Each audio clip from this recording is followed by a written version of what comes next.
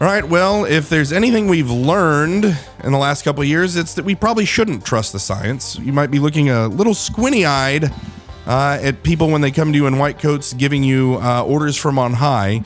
Today we're going to jump in. We've got a guy who's really looked into this stuff in the field of global warming, and then in our overtime segment, we're going to do the same thing with COVID. We have an incredible culture here in the state of Alabama, but our politics and public policy don't reflect the people of Alabama. Media drives culture. Culture is what drives politics and public policy. Welcome, everyone, to 1819 News, the podcast. I'm Brian Dawson, CEO of 1819 News and host of this here podcast, where we are in pursuit of a free and flourishing Alabama every single week. We got a great episode for you this week. We have Dr. Krishnan Chittur, the Chief Technology Officer at Gene Capture. He has a background in chemical engineering, and Andrea Tice of 1819 Radio News had interviewed him really with some of his opinions on how pre-approved narratives corrupt science, specifically in the climate change world. But he has an interesting background growing up in India, and we're going to hear his personal story. Then we're going to dive into those how pre-approved narratives corrupt science. And for our overtime listeners, those of you who support us financially, we will do a segment on those pre-approved narratives as it applies to COVID based on his opinions. So I think all of this is going to be really good. And before we jump in, I want to remind you guys, no matter what podcasting platform you're receiving this on, subscribe, follow, like, whatever that option is so that you're getting notifications. And you can click a bell on a lot of them to make sure you're getting notifications whenever we publish content so that you're getting notified of these. Maybe you're getting them in an email or however you're getting it. But if you go subscribe, that actually helps us. Leave a 5-star review. Tell everyone how much you love the podcast because we know you do. That helps us get our message out to as many people as possible. So please do that. And if you haven't already signed up to become a member, please do that today on the website, 1819news.com. Click Become a Member. Membership starts as little as $5 a month. That support goes to helping us do what we do, which is shining a light and telling the truth, come what may. So without going into any more of that, we'll welcome in our distinguished guest, Dr. Krishnan Chittur. Doctor, how are you? Good. Thank you. Glad to have you. So we love to go into story at 1819 News. I like to hear people's stories usually have to do with who they are and what they do. Sure. It always ties in together, it seems. And so you obviously have a background in chemical engineering. You're a chief technology officer at Gene Capture, which is medical diagnostics. Yeah.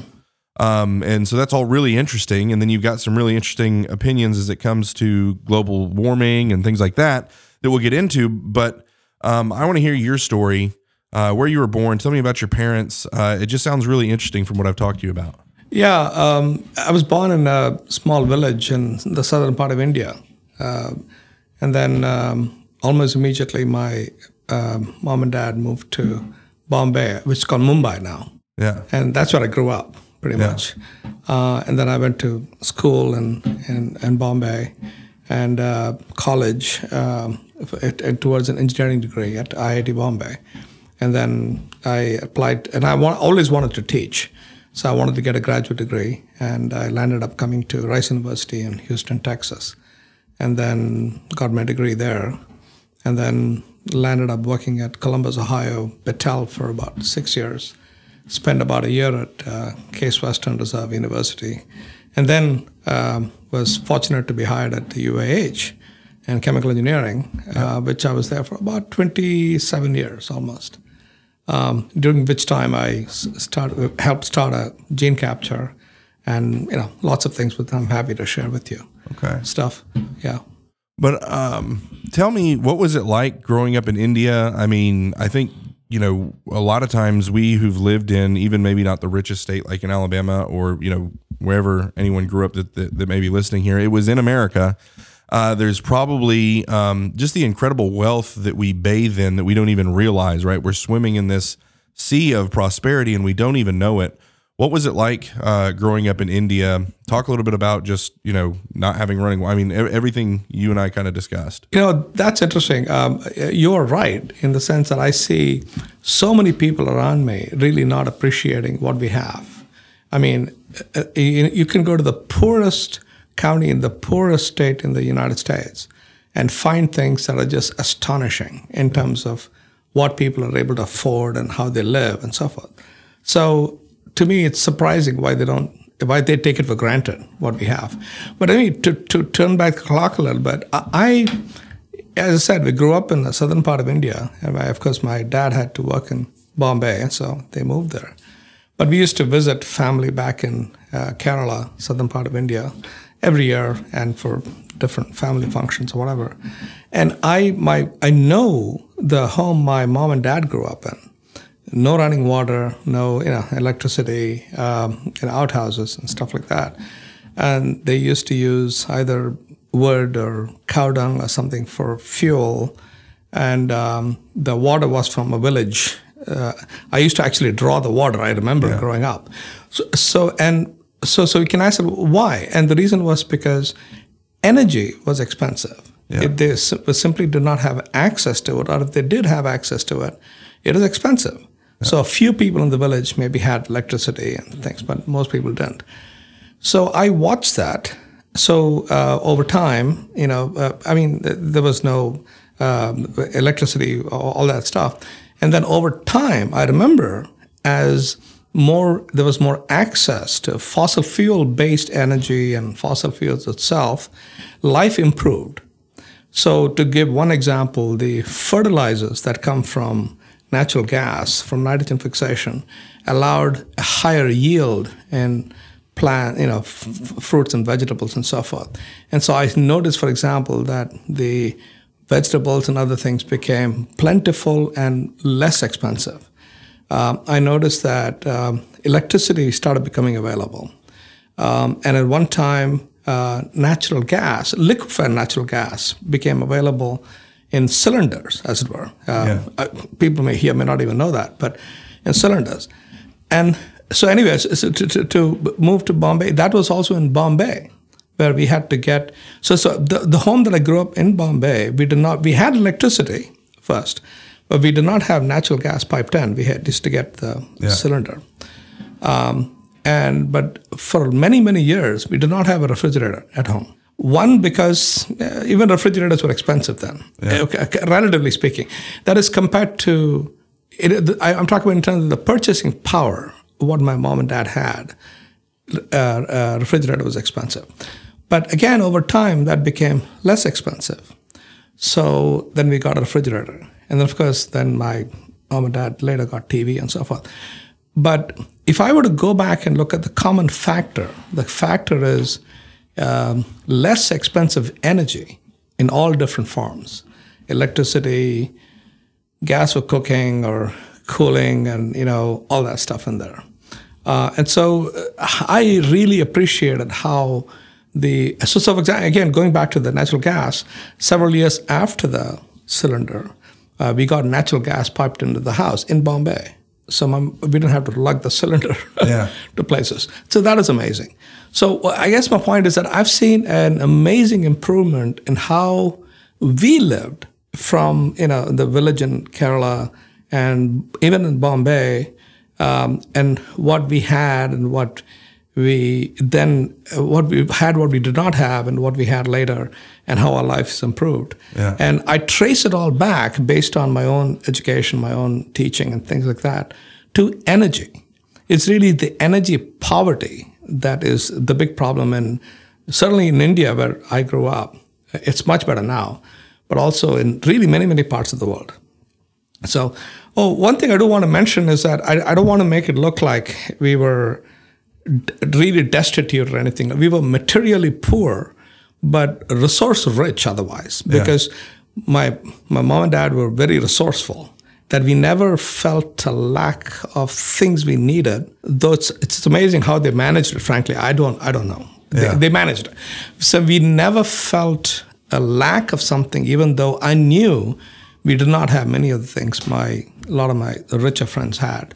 Yeah. So again, so bottom line is that I saw the change in living and living standards because of the access to electricity, natural gas, fuel in different forms and so forth, and fossil fuels. What do you say? So what is the lesson, would you say, for our listeners folks are tuning in, as someone who moved here from what was a third world country, being what you did, now having lived in America for as long as you have, what would you say is the lesson? The lesson is that access to energy is maybe the most important thing we can make sure. That is, we want to make sure energy is plentiful, that it is not made expensive because of regulations, because the state can make it enormously expensive. Yeah. And so it's nothing to do with supply and demand or core economic principles.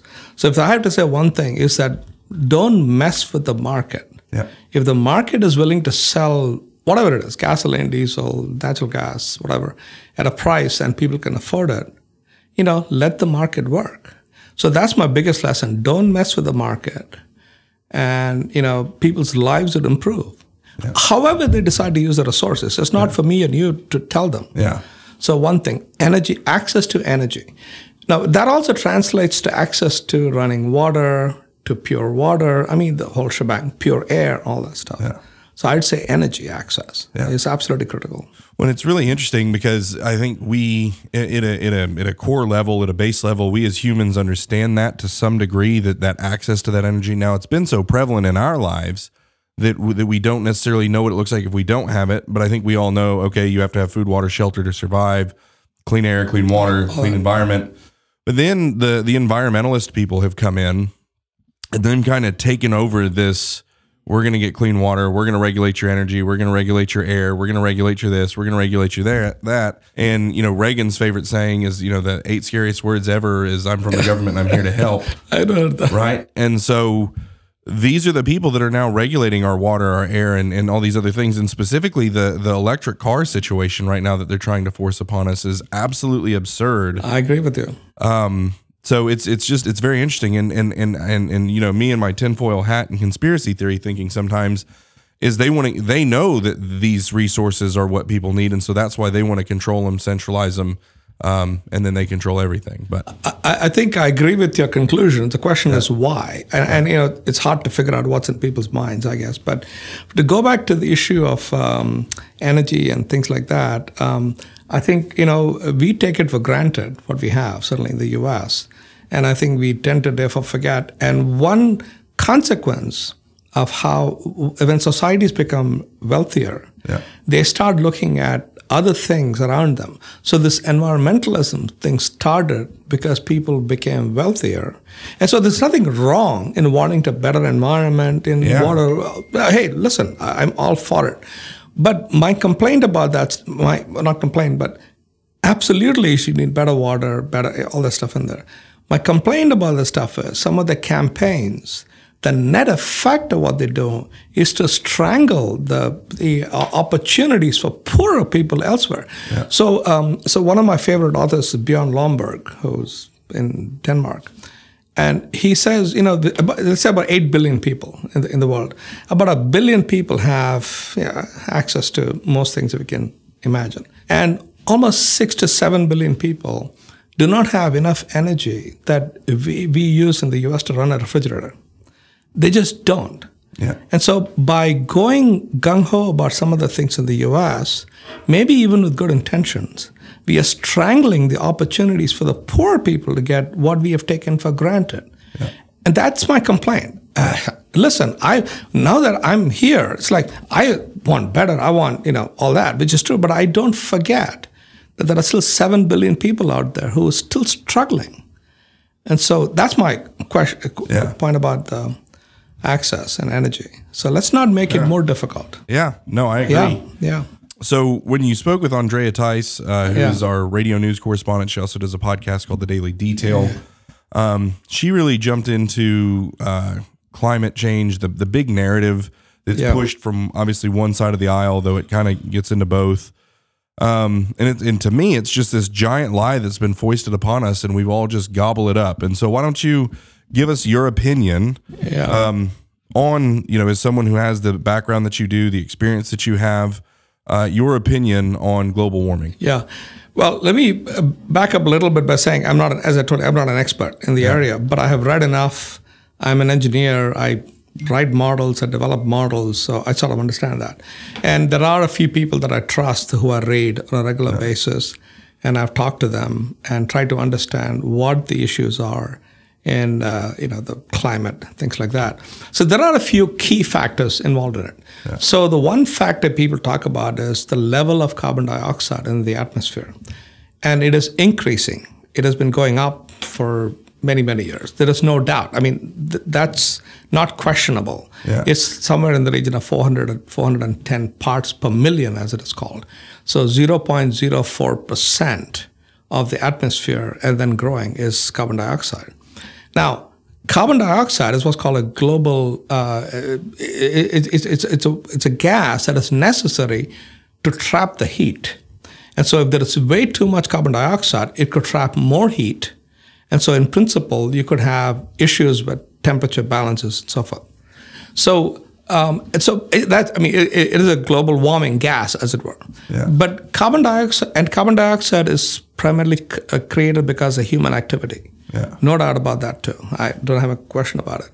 Where my concerns are is the alarmism that is coming, and people are taking this limited amount of data, trying to develop models, and then making the models, make predictions 50, 100 years, indicating it's going to be, Earth is ending in 5 years or 10 years and things like that, which is wrong, actually. I mean, people have taken apart those models and concluded that it's alarmism. It's not real. Yeah. They're making things up. So some of the more sensible scientists I've read essentially say, yes, the Earth is warming, but there is no question for alarm. One, because humans have always adapted. So let's assume everything we are told about the climate stuff is true. CO2 is increasing because you're using fossil fuels, all that stuff, whatever. But even with the increase in the stuff, what the scientists are saying is there is no cause for alarm. We have plenty of time to do adjustments, and how we live, and all that stuff is true. What really irks me is that people have used some of the data to draw conclusions that are either flat out wrong or fraudulent. And so they tend to confuse the public about what may be going on. I'll give you one example of why we shouldn't worry about quote-unquote global warming. Let's assume that it happens, that the temperature is going up and so forth. So Bjorn Lomborg was the one that mentioned this a long time ago. And he said that if you take a look at the number of people who die every year of either extreme heat or extreme cold, more people die of cold than of heat. I mean, it's just a fact. Yeah. Now, people might argue and yell and scream about it, but that's just a fact. And so if there is global warming, the stuff in there, you might see a few more people die in the summer and the heat stuff in there, but far more people will live in the cold. That doesn't mean it's good to have anybody die, by the way. That's not what he's saying. Yeah. So cold kills more than heat. So he says, what are you guys so upset about, in one sense? And related to that, I remember there was a journal named Lancet, and they published a paper or a figure in which they were showing that data on this graph to show how many people die of heat, how many people die of cold.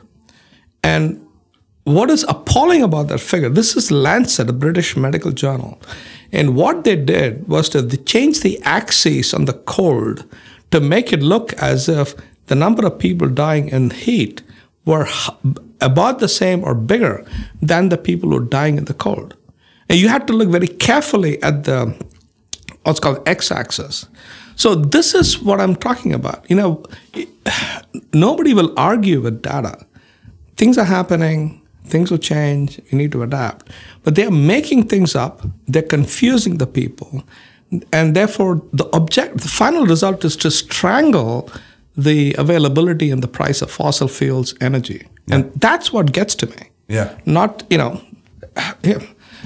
humans always adapted. So I'm never worried about some of the changes people are talking about. Yeah. So, I mean, yeah. And there's so much. And so that's an interesting thing. I never thought about that whole idea that more people actually die from the cold than they do the heat.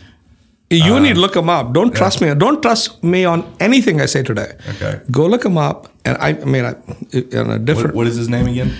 His name is Bjorn Lomborg. He's part of what's called a Copenhagen Consensus. Okay. And the journal I cited is called Lancet, Lancet. I don't remember the issue. Yeah. They were called out, and then they had to fix it. But it is like a blatant attempt at trying to, confuse the public about what is going on. Anyway. So in all your studies, with your background and the work that you do, and obviously some of your hobbies are looking into this kind of stuff, how much of this do you see where science is being driven by narratives rather than by data? That's certainly in climate science, call it climate change and global warming, whatever. A lot of it seems to be.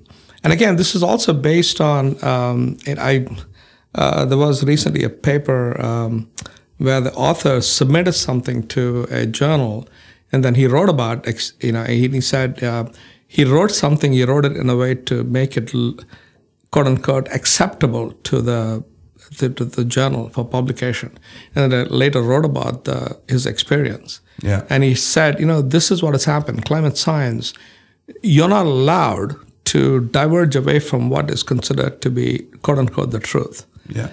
Which is the most bizarre thing I've ever heard in my life. Yeah. Because in science, one person can stand against the entire world. Yeah. That's the way science is.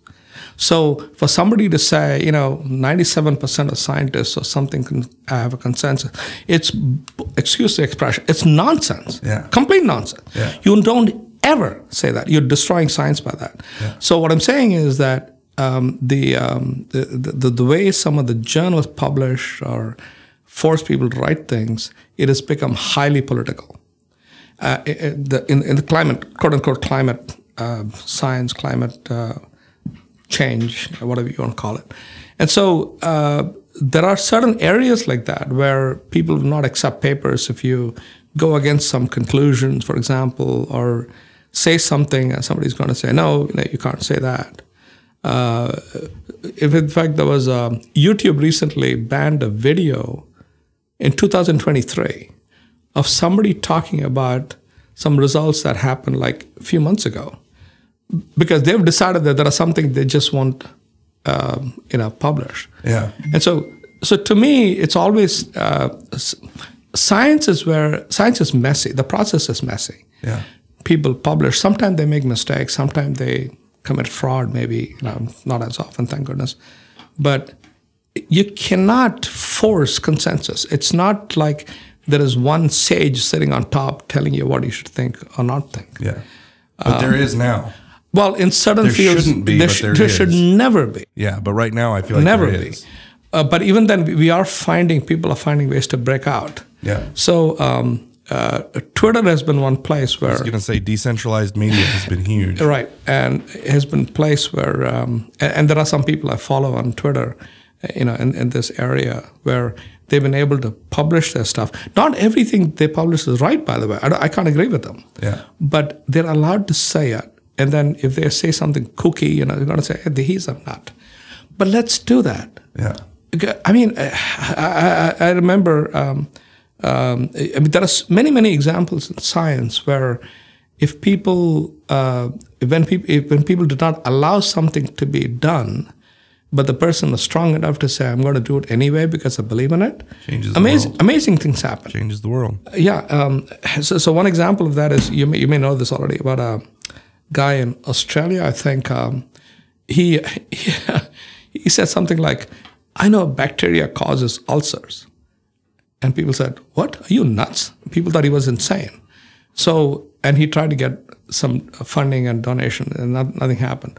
So what he did was he took some bacteria, he swallowed his bacteria, he got the ulcers, and he used some antibiotic, and he, quote unquote, proved that this ulcers because of the bacteria. To make a long story short, the guy got a Nobel Prize in medicine years ago. So but there are examples where the people not being allowed to say something or do something is if the person is strong enough, yeah, he's going to say, the hell with you guys, I'm just going to do it anyway, and prove to you something. But I'm more worried about the hundreds of other people who get discouraged. Yeah. not all of us have the strength of the people who can stand up to the mob. And so I think we need to really, really look at science, the scientific process, allow debates, allow discussions, open up the stuff. One person doesn't have the whole truth, nothing but the truth. They just don't. And the saying that's been real big, whether it's climate, whether it's COVID, and in our overtime we'll talk about COVID and how this applies because it's a 1-to-1. Yeah. Is trust the science. And it's like, well, no, that's not how science works. The whole idea is to test the science, not trust the science. In fact, if anything, I'm going to say distrust the scientist at all times. Yeah. It's the reverse of what he just said. It's like, no, a scientist is not to be trusted. And so, no, something went off the rails. Yeah. I wish I knew what it was. Or why. Yeah. Yeah. Yeah. What versus why. Yeah. No. And I mean, I have theories. I think that there's I do think there's a globalist, coup, as it were, that's trying to centralize government, New World Order, whatever you want to call it, that are trying to make inroads into every industry at the very tops. And then they're working together. And in order to do the things they need to do, they need to develop consensus around things and force people to fall into that consensus. And then when you have the nerve to stand up and say the emperor has no clothes on, they try and destroy you. But, there are strong ones that stand there. Watching Elon right now, which it's the same vein, but it's different. It's not necessarily science that we're dealing with. The stand that he's making right now, where he is not allowing advertisers to dictate whether he's going to censor or not on Twitter. Right. That is so big. We owe that man so much. Yep. What he did by buying Twitter, then doing Twitter files, and then now making the stand where he's, telling advertisers to go F themselves. I mean, it's unbelievable. It is. The courage that he has and the losses he's willing to take so that we have a public square so that conversations can be had. Correct. Because that's the only time that we actually break out of this fake consensus into actually, and why does anyone, there's got to be a weird motive that would make anyone want to come to a conclusion that isn't real. Why would anyone ever, I always want to be operating from truth, not my... Yeah, it's, that puzzles me, to be honest with you. And the simplistic explanation is it's one in which people have a need to make sure that they can control what other people do.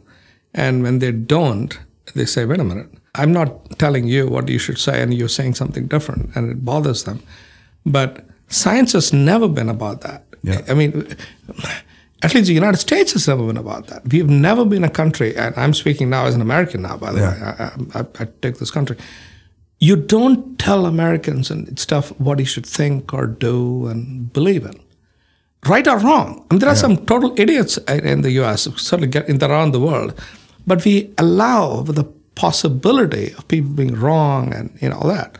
So, I mean, it's distressing. You don't want to have conformity. Yeah. You just don't. Yeah. Well, there's a lot I want to go into that's going to revolve around COVID, but I want to save that for the overtime.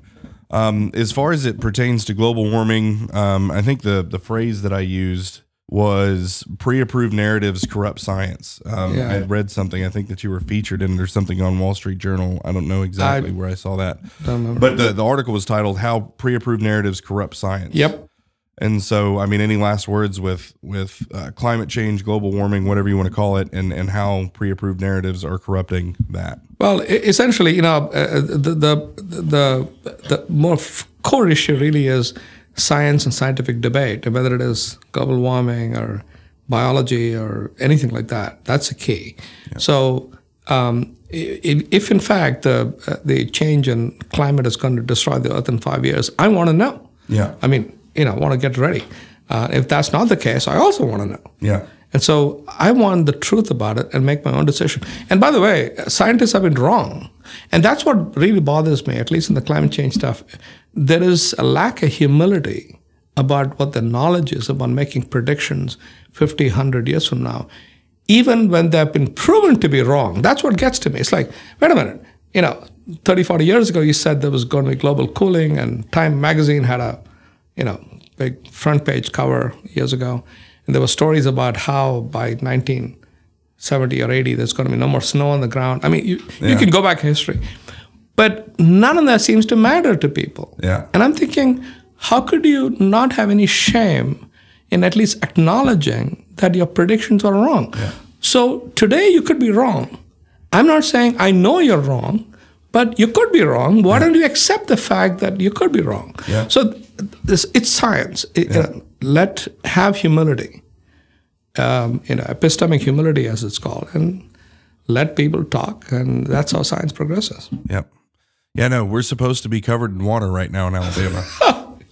Well, I mean, there's just so many stories like that about people not really recognizing it. In fact, one other, if you have time, I'll mention one other story. You may have heard about, who Paul Ehrlich is? It's my favorite story. Yeah, no, I know that I can't place him, but I know I've heard the name and have read some. So a favorite story that I used to tell my students about it too. It's like Paul Ehrlich, and there is a economist at the University of Maryland called Julian Simon, and so I forgot what happened, and then so Paul Ehrlich is what's called.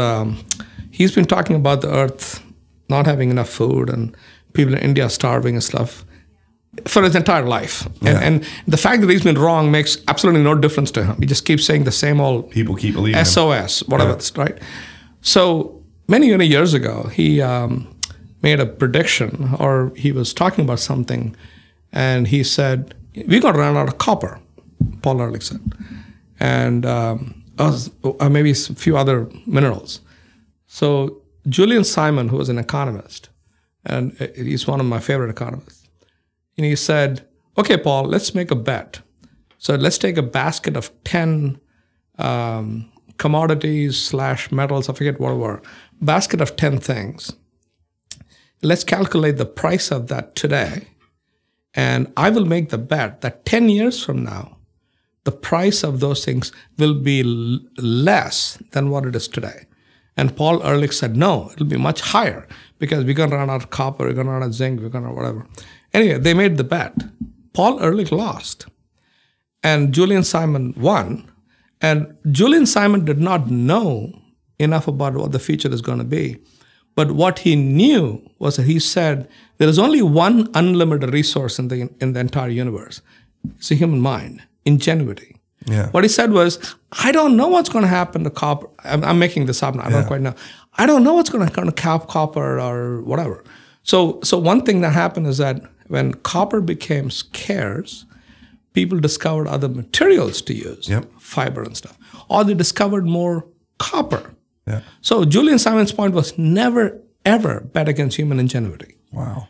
Yeah, I mean, he lost. But he's still out there claiming, I think it's out there, the same thing. And what related stuff is, I have a book published in 1950 or something, I forget what it was. In that, there is a figure in there saying that 1970 or so, the earth is going to run out of oil. 1970. So they made a prediction 20 years into the future or 30 years into the future. This is 60 years ago, they said we're going to run out of oil. Now we have more oil than what they said we were going to have. Yeah. So you don't bet against human innovation. You never do. Yeah. I don't know what the future is going to be, but I know it's going to be better. Yeah. I don't even know how it's going to be better. It's going to be better. So anyway, so that's the thing. So don't bet against human beings. Anyway. That's interesting. I never thought about that. Yeah. But I agree, with these guys, the false prophets that never, never get called on their stuff or are never willing to say, I got the last 76 things wrong, but the 77th, this is it. India is exporting food now. I mean, they stopped recently because of COVID stuff. Yeah. But I grew up at a time when we had ration cards for wheat, for rice, for milk. I mean, basic stuff. Yeah. I remember standing in line for food. And of course, now, years ago, when I used to go back, it's like you can buy it at every corner, pretty much. And Paul Ehrlich said people are going to die and they're going to, all that, whatever. But what I'm saying is, they still do not seem to learn. They're still making the same thing today. Yeah. It's like, come on, give me a break. That's crazy. Anyway, well, that's good. Well, that'll wrap it up for us here. Dr. Krishnan Chittur. You got it. Thank you. You're welcome. Nice to be here. All right, guys, that wraps it up. Until next time, put your trust in God and keep your powder dry.